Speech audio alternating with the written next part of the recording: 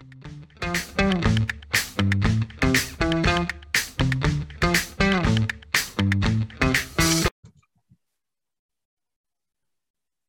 everyone, and welcome to the Roadmap from Auto Finance News. Since 1996, the nation's leading newsletter on automotive lending and leasing. I'm Joey Pizzolato, editor of Auto Finance News, and joining me, as always, is Amanda Harris, associate editor. Welcome back from the long weekend.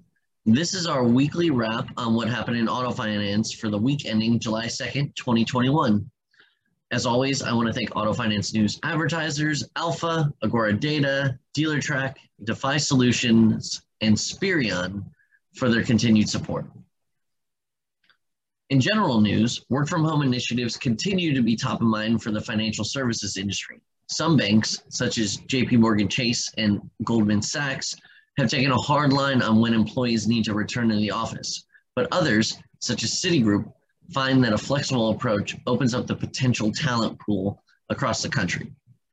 On that note, the pace of U.S. hiring accelerated in June, according to the Department of Labor, climbing by 850,000 jobs, largely due to increases in the leisure and hospitality industries.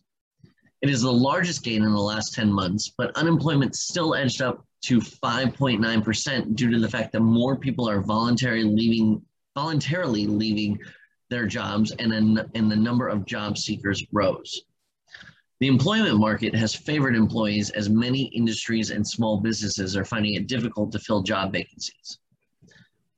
In auto finance, subprime lender Exeter Finance announced that it will be acquired by private equity firm Warburg Pincus by year-end 2021 from a fund managed by Blackstone, which has owned 91.26% of Exeter since August 2011.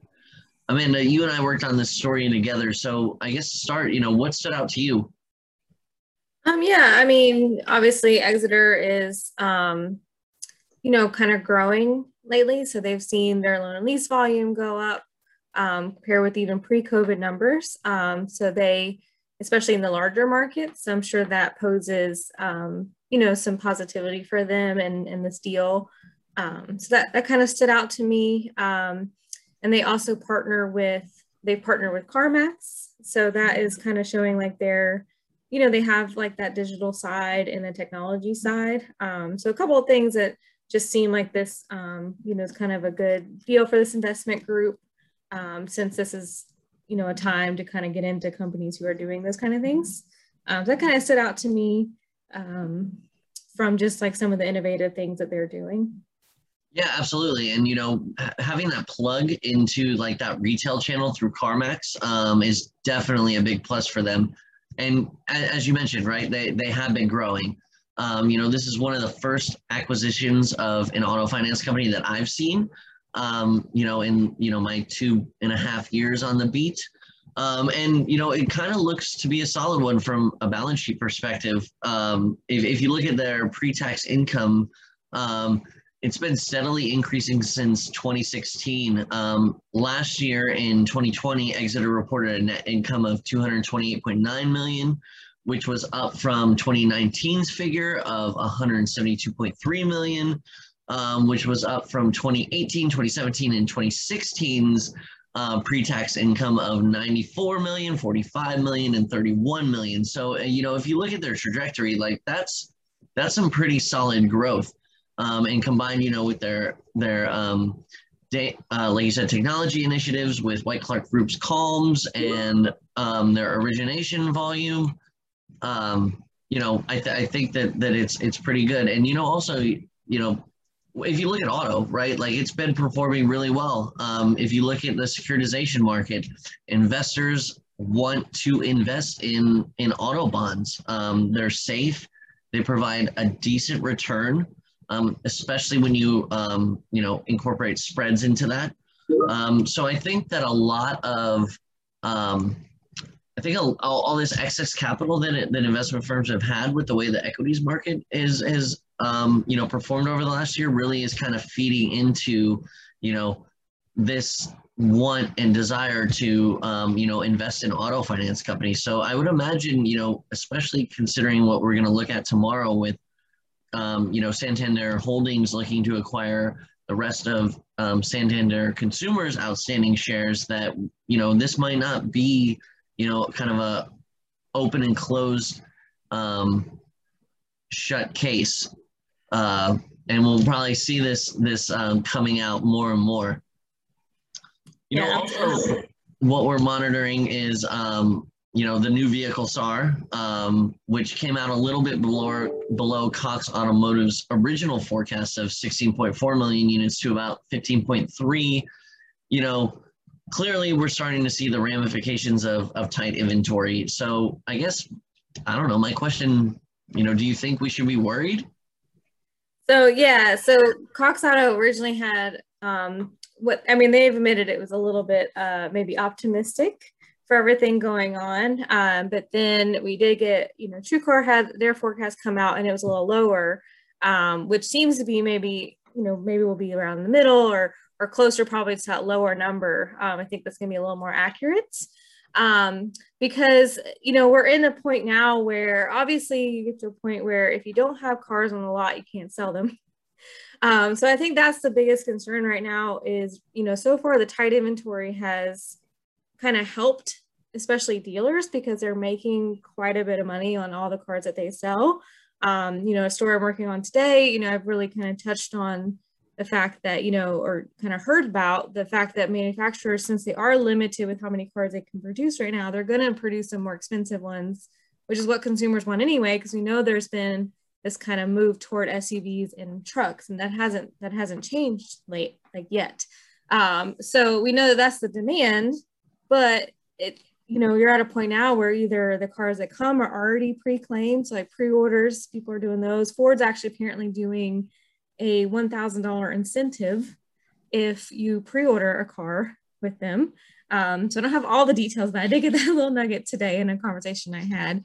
So it just shows that these cars, as they're coming out, may have already been claimed. So if you are someone like me still trying to go and just find kind of what you're looking for on a whim, or, you didn't plan last year and pre-order your vehicle months ago, then you might not be able to find it. So now we're getting to a point where, people are pulling back a little bit and sales are struggling more because of the tight inventory. So what's been kind of driving prices up, making, dealers make more money, making the demand so high, kind of helping the industry. Now we're getting to a point where now it might be hindering us a little bit.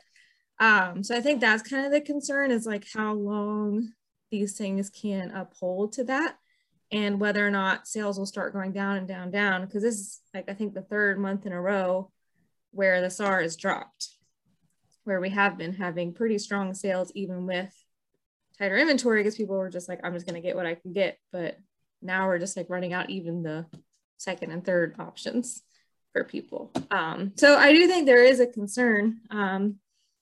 It's just because we don't really know how long this chip shortage is going to last. And so there's nothing that really tells us, oh, this will be over, by whatever month. So there's not even that kind of light to say, oh, at this point we'll be able to kind of start rebounding inventory, because all the things that have been in place are going to be there for the next foreseeable future until everything kind of gets fixed. So. And it'll be really interesting to see what happens with pricing. We already know, in a low interest rate environment, pricing is competitive. We've been hearing from dealers that we talk to that pricing is, lenders are being aggressive to try and grab that market share. So, it goes without saying, without sales, there's no originations. So if this keeps, falling, right, then we're gonna see an even tighter market than we already have. So it'll be interesting to see kind of how this whole thing plays out. JJ had mentioned at the beginning of the year that inventory was going to be, the biggest pain point, and clearly, it is. And we're even seeing that, the effects of that playing down in the used car market. I mean, if you look at refi LTVs on refinance applications, they're at a record low at 102%, just because used vehicle values are really propping up those LTVs. And then on the inflation side as well, used vehicle values are really kind of one of the main drivers for that large spike in the inflation rate. I know you talked to a couple economists at Moody's last week. What was the prime takeaway? What can we be looking out for? Yeah, so inflation the last couple of months, really, especially in like April to now, just jumped up like overall. So it was like around the 5% mark, a little lower some months, but around there. And, normally it's like 2. But the kind of the big takeaway was a lot of like auto did prop that up quite a bit. So it did lead, to much of that increase because car prices got so high, all that kind of connected dots kind of thing. But the other big takeaway was that the industry is not really concerned about inflation because this is a temporary thing and it's already starting to correct itself, because it's starting to transition. And we get that word a lot, transitory, was kind of a big word of the day with talking about inflation. But because, car prices, like we said, sales are going to start being hindered by this. So prices are going to have to kind of start coming down because consumers also, there's only so much, like people are willing to spend money right now on cars because they want them, but there's only so much like you can increase a price of any good before people start to be like, you know what, I'm out. Like I can't, like we're already over 40,000 as an average transaction price at this point, way higher than it has been the last few years, even from last year. So the thought is as vehicle values do start to come down, that like kind of temporary influx that kind of the overall inflation rate saw because of vehicles will also kind of come down, and then it will become more of like where it really is. So if you take out like cars, then the actual inflation rate is really much lower. And so it's kind of one of those things that's like almost, temporary and heightened when really there's like hidden things happening. So that's the kind of just is like people don't really need to freak out too much about it because it is going to come back down. And we're still not in a period of very high inflation that's going to last for a while. It's not quite like years ago in the 70s and stuff when inflation was just like this really big thing that lasted and ended up being like permanent shifts. We're not in that situation. Right. Inflation is like the big bad wolf. Right. As soon as people start talking about inflation, everyone gets scared. The equities market that, fluctuates wildly. But like you said, as soon as that number comes down a little bit, that could spur consumer confidence to get back into the auto market. And as you said, if, values kind of start to at least level off a little bit, that might also help to get consumers back in the market and kind of, fill the holes where we're missing on the SAAR. And the other side of that is, so you have what like economists and stuff are seeing and like kind of worried about, but then you have like what consumers are seeing. And we've talked about just a minute ago, dealers are not going to offload that as much to the consumer side. Like those sticker prices, they're not nearly as high as like one would think with given like the average and all that stuff, because they want customers on their lots and they want to sell the vehicle and make the money off of all the related, interest and insurance and all of that. So I think too, like people obviously have seen gas prices and stuff go up. So that's always driving some of the panic, I guess. But for car prices, they're still buying them and they're not really like passing that on quite as much because they're making their money elsewhere. So that's kind of one of the things happening too.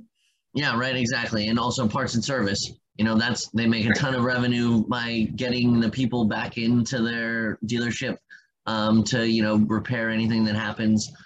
So yeah, there's a ton of other drivers that, motivate dealers outside of just, the vehicle sale. So that'll be interesting to keep an eye on too. That about does it for us today. As I mentioned, tomorrow we're going to be taking a deeper dive into Santander Holdings' potential acquisition of Santander Consumer USA. And as always, we want to hear from you, our listeners. Please rate the roadmap on whichever platform you use to listen to us, and follow us on Twitter and LinkedIn.